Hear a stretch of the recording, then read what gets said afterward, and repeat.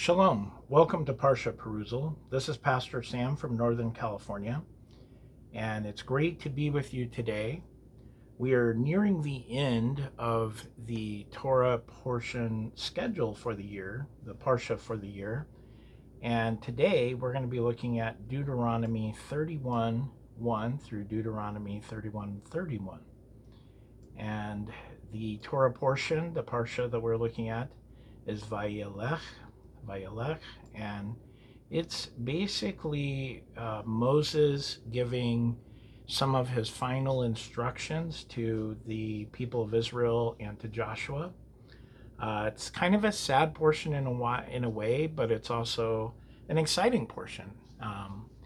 This portion is actually, at least the first part, the part we're going to be looking at, which is Deuteronomy 31:1 through 8, is actually the passing of the baton or the torch or whatever you want to call it, the leadership from Moses to Joshua. And, it's a very important aspect. It's talking about generations. Moses had led them out of Egypt. He had led them through the wilderness. He had done exactly what God told him to do. However, he is not going to be able to lead them into the promised land, into Canaan. That is reserved for Joshua. Part of the reason for this is that Moses did not listen to God's instructions and follow them completely when he was told the second time, because the first time when the children of Israel ran out of water, God told him to strike a rock. There was a rock, it says in Scripture. Actually, in the New Testament, it mentions this, but it also talks in the Talmud about a rock that actually followed Israel around through the desert. And Moses was told to strike that rock and that it would bring forth water the first time. The second time, referring to the same rock, he was told to speak to the rock and it would bring forth water. But instead, in anger and frustration with the people, he struck the rock and kind of put himself in the same place with God, because he said, how long will we have to put up with you, basically putting himself with God against the people. And God basically said, no, Moses, there's no we here. We're not, it's not you and me against the world. You need to be following my instructions. And Moses, in a sense, well, he angered God by what he did. And for that, God told him, you will not go into the promised land. Sounds a bit petty if you're looking at it from the outside, but not at all. I mean, God had given him very clear instructions. And if we understand the rock as being representative of the Messiah, well, he was told to strike the Messiah the first time. The second time, he was just supposed to speak to the rock and it would bring forth water. Very important later on in the Brit Hadashah, in the New Covenant, Paul refers to, in Corinthians chapter 10, he refers to that rock as Christ, that rock that followed them in the desert. So Moses is told by God that he is not going to be able to go into the land. It's a very hard time for Moses. He gets to see the land but not bring the people in. And yet at the same time, he still has responsibility. And part of his responsibility is to pass on the instructions to the people, but also to the next leadership, which is going to be Joshua, and to commend Joshua in front of the people, to basically recognize Joshua as their leader, so that the people will now, from now on, see Yehoshua, as their leader. It's something that I think is probably very hard to do, and yet it is something that is very necessary. Many times you see it today where you have, from one generation to the next, you have leadership that is unwilling to let go of the power. And maybe it's not always about power. They just really enjoyed what they did. And so they don't train anybody. They like to be the guy that everybody comes to. And they don't take the time to train anybody to be the next leader. The next leader is not going to do it exactly how the old leadership did it. They have their own personality. They also have a whole new set of issues to deal with. Notice, for instance, Moses as a leader, he had to be a leader who could stand up against Pharaoh when the people were under oppression, they were under slavery. He had to be a strong leader to stand against that kind of king, which Pharaoh was.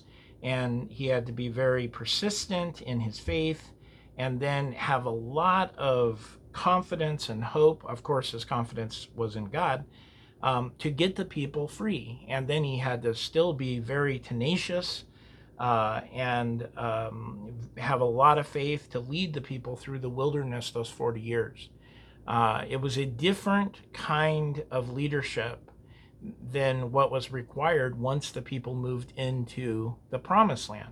Joshua had to be somebody, and I'm not saying Moses wasn't, but I think Moses became pretty organized. But when they first came out, they were just a bunch of slaves, right? There wasn't a lot of organization. Moses was trying to deal with everything on its own, and Jethro, his father-in-law, came along and said, "Hey, Moses, you need help." And that's when Jethro came and said, "Why don't you appoint godly men over, thousands, over hundreds, over 10,000s, over thousands, over hundreds, over 50s, over smaller groups, and let them be judges under you, and then you'll be the main guy. And so anything that's too hard for those other judges to handle can be brought to you." Very wise counsel. Basically, it was organizational counsel for leadership of the people. Well, now you have a transition in leadership. Main leadership is no longer going to be Moses and these other judges, but it's going to be Joshua and these leaders that have been set up. Joshua is the one that God has chosen to lead the people into the promised land. But it's going to be different kinds of issues. In fact, Joshua is going to be their leader as they go in, but at some point that leadership is going to change once again. Joshua was the first judge, so to speak, over all of Israel.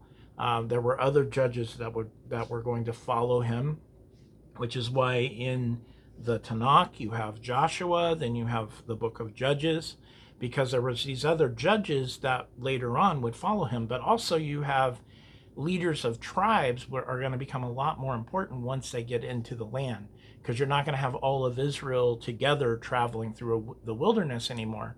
And so who the tribe appoints as their leader will play into a lot of what happens as we get later on into the book of Judges.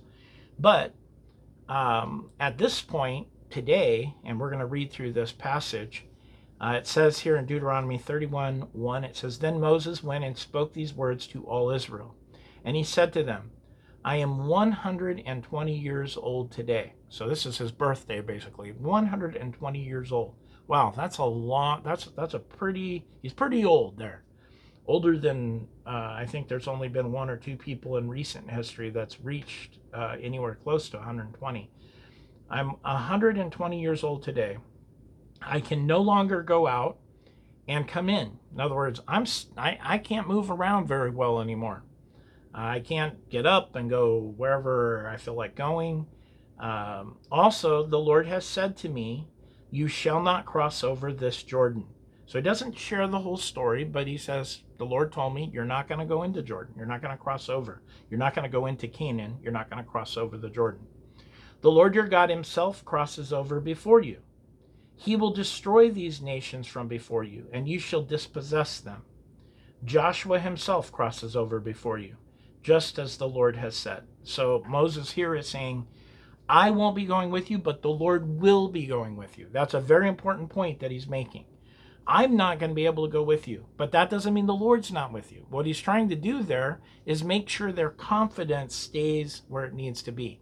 And not only that, but you've gotten to know this man Joshua. Joshua at this point was probably close to 80 years old. So you've gotten to know Joshua as a leader. He's been working with me for a long time. Joshua himself will cross over before you, just as the Lord said. So he's continuing to he's continuing to encourage Israel, even though he himself knows he won't go over. This is very, very important. That as God, as leadership transitions in a spiritual realm, in the body of Messiah today, as there are leadership transition going on, that we don't become those of us who have led for a while and who are looking to the next generation to lead, that we are not bitter, that we're not angry, that we don't try to make them do everything the way we did it, that we give good advice. I am very grateful that I received very good advice from those that I would call fathers in the faith. They have been fathers to me. They have been mentors to me. I have several in my life that I'm so grateful. Some have passed on. They've gone on to be with the Lord.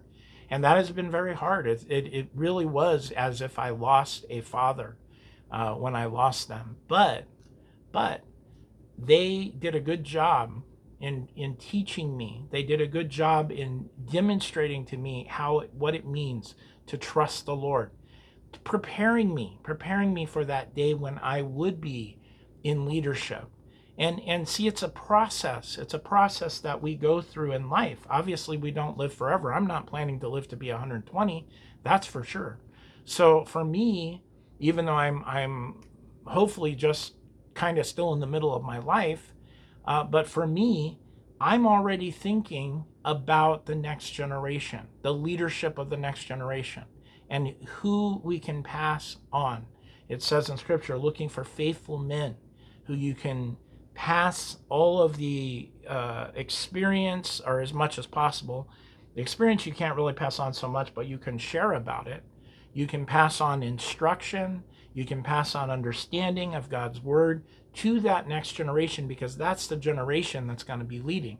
Moses had been given at least 40 years, maybe longer, to pass that information on to Joshua. And it was something very, very important. And Moses goes on to encourage the people here, and he says, and the Lord will do to them as he did to Sihon and Og, the kings of the Amorites, and their land when he destroyed them. So he's like, don't worry. You're going to go into this land. The Lord's going to go before you. Joshua's going to go before you, and God's going to do the same thing to them that he did to these other kingdoms that you've already defeated. You don't need to be fearful. The Lord will give them over to you, that you may do to them according to every commandment which I have commanded you. So you will be able to do everything I've commanded you to do. And then he says in verse 6 of Deuteronomy 31, be strong and of good courage. Do not fear, nor be afraid of them. For the Lord your God, he is the one who goes with you. He will not leave you nor forsake you. So he's telling him right here, be strong, hazak, be strong, be strengthened, and of good courage. You need to have courage. Yes, it's not going to be necessarily easy, but have courage. Do not fear nor be afraid of them. Israel had that time that they ended up having to stay another 40 years in the wilderness because of their fear. It was fear that kept them from going in the first time. And it was Joshua and Caleb that said, no, we can do it. We can take the land. That's where Joshua actually really became one of the leaders, was at that point. And so now here they are faced again. They're getting ready to cross over the Jordan. Moses isn't going to be able to go with them, but he's assuring them the Lord will be with you and Joshua will be with you. So do not fear. Be strong and of good courage. Do not fear. Do not be afraid of them.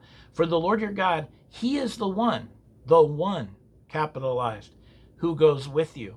He will not leave you nor forsake you. What Moses is actually doing here also is he's passing on. He's saying, the Lord is with you. Just like the Lord has been with me, the Lord is now with you. You don't need to fear. You don't need to fear. The Lord, he is the one. He's the one that we should be giving all the glory. Moses was, I never wanted the glory for myself, but the people, you know how people are. You know how humans are. They like to find another human and give them the credit. And they also like to blame that human too. And Moses had a lot of credit and a lot of blame in his life. But the reality was That, and what he's telling them here is it's never been me, guys. It's always been God. It's always been the Lord. And what an awesome statement he's making here. The Lord, he is the one that goes with you. And then Moses calls Joshua, and this is kind of the final part of this particular section, where Moses is now identifying Joshua as his successor, as the one who's going to carry on the leadership, as the one whose God has anointed. He's giving full, complete authority into Joshua's hands. So no longer is Joshua going to be the main guy under Moses. He is now the main guy under God. So before it was Moses was the main guy under God, and then you had Joshua, the main guy under Moses. But now it's going to be God and then Joshua. He's going to be the leader that they're going to be looking to. And so then Moses called Joshua and said to him in the sight of all Israel, "Be strong and of good courage, for you must go with this people to the land which the Lord has sworn to their fathers to give them, and you shall cause them to inherit it." You are going to be the one that God's going to work through so that they inherit the land that God has given them. And the Lord, he is the one who goes before you, Joshua. You don't have to fear. He will be with you. He will not leave you nor forsake you. Do not fear nor be dismayed. That's what he's telling Joshua. And it's also by doing that, he's basically anointing Joshua to be that next leader. He is sending Joshua. He is anointing Joshua. He is ordaining Joshua as that next leader of the people. So this is a really awesome passage. It's a passage that I think those who are leaders in the church need to be thinking about. Just as I have received an ordination from godly men, many of those men are, at least 2 or 3 of those men are men that I was talking about earlier, who are like fathers and mentors to me, all of them really in some way. But I also need to be thinking about the next generation and who is to be ordained in that next generation to carry on the truth of God's word, the gospel. That's one of the things I think in leadership as pastors, we need to be praying that God gives us Joshua's to train, to teach, all the things that we have learned from the scriptures, all the things that we have learned from the Lord, all the things through the experience that we've had that we can pour into somebody else. As I said, I thank God for the ones that have done that with me, that have mentored me and have poured their experience and their knowledge and the things that they have learned in the life of ministry into me. It's really awesome that people willing to do that. But we also need to remember that those that have been a long time in leadership, they need to be honored. They need to be seen as leaders. Now, we recognize where that came from. That came from the Lord. So we don't give them glory. The glory all goes to the Lord. But we do respect them and we thank them for their faithfulness to the Lord. You imagine how hard this must have been for Moses as he walked away from this meeting. How difficult it would be to make this transition, and yet it is absolutely necessary. It will be necessary until the Lord returns. When he returns, we won't have to do this anymore, but it will be necessary until he returns, because from generation to generation, his goodness, his mercy, his love, his authority, his righteousness, his justice, everything that we have learned in our life about God from his word needs to be passed on to that next generation. All right, well, thank you for joining me today. Let's go ahead and pray.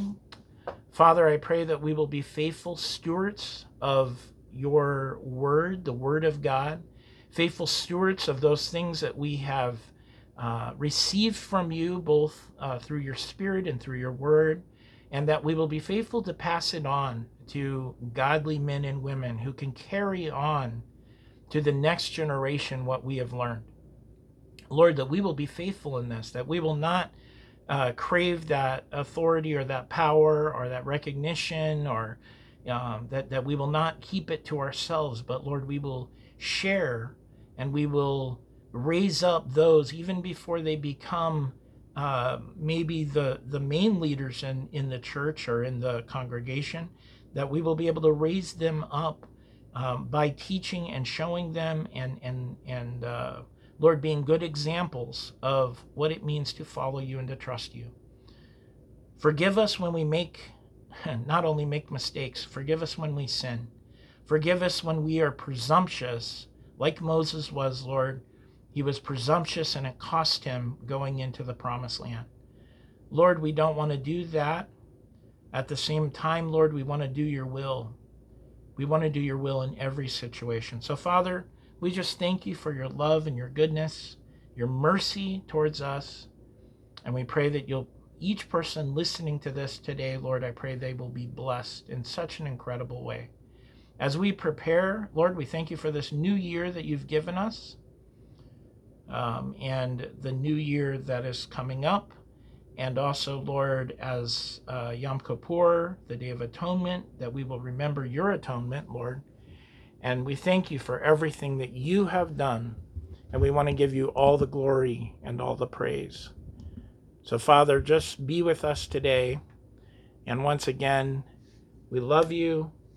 Avinu Malkeinu, our Father, our King. Amen.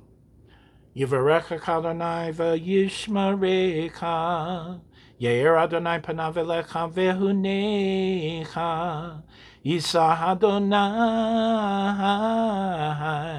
panav elecha v'yasem lecha.